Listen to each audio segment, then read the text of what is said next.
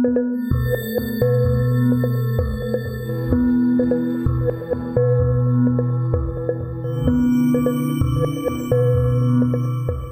back to the History of South Africa podcast with me, your host, Des Latham. Episode 151, we're into the 1840s, and it's time to analyse some issues, one being education, the other roads. Given our crisis in education these days, it's perhaps another of the historical ironies that state-funded schooling was offered by 1839 and 1840 in the Cape for free, something that was unparalleled at the time except for Prussia and a handful of New England states in America. Yes, you heard that right. South Africa was an early adopter of free education. Another growing phenomenon at this moment was the building of roads, something that was sorely required in a region as vast as Southern Africa. After the Sixth Frontier War of 1834-5, municipal government began to develop and a new legislative council was struggling to make sense of the existing political system. All members of the council were appointed by the governor and only gained the right to alter the charters of justice or the law in 1844. Christoffel Brand, editor of the Zuid Afrikaan, and Robert Godlonton, editor of the Grahamstown Journal, both talked of an elective assembly. Godlonton added he preferred to see the Eastern Cape achieve independence from the Cape. These erstwhile journalists were merely repeating conversations that were taking place across the British Empire in the fourth decade of the 19th century. In Australia, for example, the 1840s were years of conflict as British settlers increasingly moved away from towns seeking new farmland. First Nations fought back and resisted this expansion. Violence ensued. Squatters who leased large pastoral lands from the colonial governments in New South Wales and Tasmania, Victoria, and into Queensland and eventually South Australia increasingly gained political and economic influence. They became wealthy off the land leased at low rates, stocking them with thousands of sheep with their fleeces sold into the British market. Many of these squatters with time and money stood for election to Parliament to set the laws and rules in their favour. Wool was also going to become the Cape in South Africa's main resource shortly. The gloom of the trekkers leaving the province had been replaced by an economic upturn. The Cape Colony's finances were in a much healthier condition than they'd been 10 years earlier. Governor de Urban, who'd left for home already, had launched a campaign to simplify the fiscal system, and by 1840 the campaign had begun to bear fruit. The collection of taxes by Colonial Secretary John Montagu resulted in the Cape finally wiping off its public debt and repaying the British government in full. Customs revenues were rising, the Slave Compensation Fund had helped, and the delivery of stores during the Sixth Frontier War had bolstered imports, while exports also grew. Wine farms had experienced a slight drop in sales starting in 1825, but wool by now had largely replaced this commodity. Merino sheep had been acclimatized in the Albany district first, around Grahamstown just before the War of 1834, and suddenly there was a lot of money to be made farming these animals for their wool. Within 10 years, by the 1850s, wool would outstrip all other Cape exports put together, just like in Australia. Hides and skins and guano from Ichabu Island off the Namaqualand coast. Even mining was starting to grow. Joint stock companies were being formed, with speculators hoping for copper at a new venture at Van der Stel's Cooperberg in Namaqualand. Financial institutions were launched. Two in particular, the Cape Town Board of Executors and the old Colonial Mutual Assurance Society. Then there was the Grahamstown Fire and Life Assurance Company, which was being planned and would launch in 1845. Lighthouse building was sorely required, and there were blueprints for 3, including one at Moole Point, which was under construction and finished in 1842, as well as the Roman Rock lightship and a major undertaking at Port Oculus and Cape Recife, and that lighthouse would only pop up in 1849. 18 new banks opened in the colony in this period, causing the closure of the first, the old Loan Bank. The coastal trade, too, was showing signs of profit as the British sought to seize Natal. This was going to accelerate, and a new treaty was going to be signed by Maitland with the Amampondo for Port St. John's. A 50-day steam mail service had now linked Cape Town and Britain. New jetties were built in Table Bay and in Port Elizabeth, and up the coast, entrepreneurs were dreaming of piers at Port Francis, or Port Alfred, as it was going to be known. Cape Town was already partly lit by gas by 1840, and the city had rebuilt its Grote Kerk, as well as the Roman Catholic Cathedral, and a large military hospital had sprung up. Every town, including Grahamstown and Beaufort West, and other country districts, saw churches and villages springing up in all directions. In fact, Beaufort West was the first town in the colony to take up its own power to levy rates and taxes to its residents, as well as taking full charge of its own affairs. This happened in 1837, followed by Somerset East, George, Grahamstown, and Cradock, leaving Cape Town to languish. Eventually, even slow-paced Cape Town followed in 1840, with its first municipality created by special ordinance and set free to replace its old-fashioned dogberries, its rough policemen, with Sir Robert Peel's bobbies on the beat. The days of mayors, mace-bearers, and city councillors was still far distant, but these boards of commissioners laid the foundations of our modern system of genuine elected local government. The next to face the modernizing trend were the churches. The laws governing the Dutch Reformed Church stretched all the way back to the late 1600s. This was more than 200 years later, and the synod found itself replacing these political commissioners. They were fundamental during the time of the VOC, but times changed. From now on, the synod met in Cape Town every 5 years and regulated all internal concerns of the church without any interference by the governor. A synod commission would run matters between these synod meetings, and 5 presbyteries were organized. These were in Cape Town, Tulbagh, Swellendam, Grahamstown, and Grahamstown. It was true that the ministers continued being paid by the state, and the magistrates' courts would deal with any actions arising out of the synod. However, what had now taken place was the most powerful ecclesiastical body in the colony had achieved self-government. Colonial chaplains, which had run the Anglican Church, were being replaced, and Robert Gray was appointed Bishop of Cape Town. He arrived in the colony with clergy he'd brought, and by 1848 they'd put new life into the 13 existing Anglican congregations.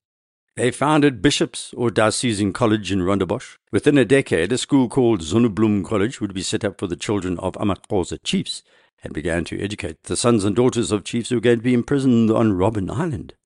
So, we'll get to why the then Governor Sir George Grey set up the school at a later date. Let's just say it was an attempt at stripping Amaxhosa leadership in the Eastern Cape of their power and to draw a new generation into the British realm. But what these new church structures did was far more fundamental in South African history. They accepted Robert Godlonton's principle of separation. Not just separation from the British political system, but separation of the races. Mission organizations like the Moravians, the London Missionary Society, the Wesleyans, the Rhenish, Berlin, Paris, and SA missionary societies flourished in and around the Cape Colony. All of these, except the Moravians, concentrated on book learning. It was perhaps another irony that these mission schools were so energetic that they were turning out black and coloured South Africans who were actually better educated than their white peers. I'll explain. Many of the Trek Boers could not access education. Even the English settlers were finding it difficult to access education for their children. There were excellent private schools for the elite, like Tot Nut Het Algemeen, or For the Good of All, a Dutch medium institution that had started in 1807, part of the Batavians' parting gift to the people of South Africa. The South African College, founded in 1829, was another, a joint enterprise of British and Dutch colonists. Sacks to you and me, but expensive, very expensive. You know how these private schools are. However, the 24 other schools scattered across the country had been going downhill for some time. These were known as Somerset schools after the governor. They were found in the principal villages of the colony and supervised by the Bible and School Committee. That committee was based in Grahamstown, overseen by Predikant van Mange, while each district centre was led by a local predikant along with a school board that could decide very little. These were not school boards like we know these days. They were nominal, powerless groups elected by subscribers, and by 1840 they were unhappy to note that the mainly Scottish schoolmasters were now departing in droves. The state subsidies had diminished, and country folk were complaining that the schools did not provide the kind of schooling they desired, mainly because the schooling was done in English. There were elementary schools at each church place, and on the farms itinerant teachers lurked, many of questionable talents and even more doubtful character. To his credit, Sir George Napier wanted to improve this situation, and following a report prepared by Colonial Secretary John Bell for his predecessor Durban, Napier turned to a fascinating man called Sir John Herschel. He was a famous astronomer who was collaborating with Thomas Maclear, the Cape Astronomer Royal, at the private observatory at Claremont near Cape Town. And of course, this is why we call Observatory. Loved by the students, loathed by their parents, a place of excellent entertainment to this day. OBS is a seminal party centre characterised by the smell of cannabis on Lower Main Street. But I digress. Sir John Herschel had a cunning plan. He began to develop a system that bore his name, whereby two classes of schools were recognized. In one, the English medium classical school, the School of Latin and Thrashings, which charged a small fee to those who could not get a government bursary, and the second-class schools, where education was free and Dutch was the medium of language. The teachers were paid meagre salaries. What's changed? And subscribers to these schools provided the upkeep of buildings and could also try and supplement the teachers' meagre incomes. But before we wave our accusatory fingers this way and that, let's explore how these worked. The outstanding features of this Herschel system was the provision of schooling by the state. As I've said, nowhere else on planet Earth was this being done at the time except for Prussia and a handful of New England states. More importantly, John Herschel set in motion the concept of inspections, that teachers could be inspected as part of the system. This was already taking place in England. Inspection was entrusted to James Rose Innes, another Scot, who appear to be better placed as teachers than many other nationalities, if you follow history at all. I'll come back to Herschel in a moment. You'll be totally shocked by what he did for Southern Africa, not to mention the world of astronomy and innovation. Rose Innes was chair of mathematics at the South African College, and he thus became the Superintendent General of Education, or in other words, the Cape Colony's Education Department in propria persona. That's Latin and means someone who acts on their own behalf. I guess we'd all like to be known as people who commit to in propria persona. And because this is South Africa, he faced an immediate challenge, the demand of the missionaries and philanthropists that black and coloured children be taught at these schools. The settlers were not exactly enamoured by this demand, and Rose Innes overcame the problem of finding teachers by having access to his native Scotland, and secondly, by decreeing that all scholars had to be decently clothed and of good deportment to enter these state schools. This was what historian Eric Walker calls an elastic description that served to keep out such non-European youngsters as their white neighbours might object to. The system grew. Eventually grants were paid for what was known as third-class schools found in distant country districts. They were free. But a quick note about Sir John Herschel. Well, not too quick. This is someone about whom you need to scrutinize with an intense scrut, to quote Spike Milligan. Herschel was born in Buckinghamshire and was the son of Mary Baldwin and astronomer William Herschel, nephew of another astronomer, Caroline Herschel. He went to Eton, then Cambridge, and launched the Royal Astronomical Society in 1820. By the mid-1820s, he was reading about Indian mathematicians and astronomers, including the Brahma Siddhanta, who had lived in the beginning of the 7th century. Herschel was way above average. He was thought of as a polymath, an inventor, a chemist who loved photography and invented what is known as the blueprint.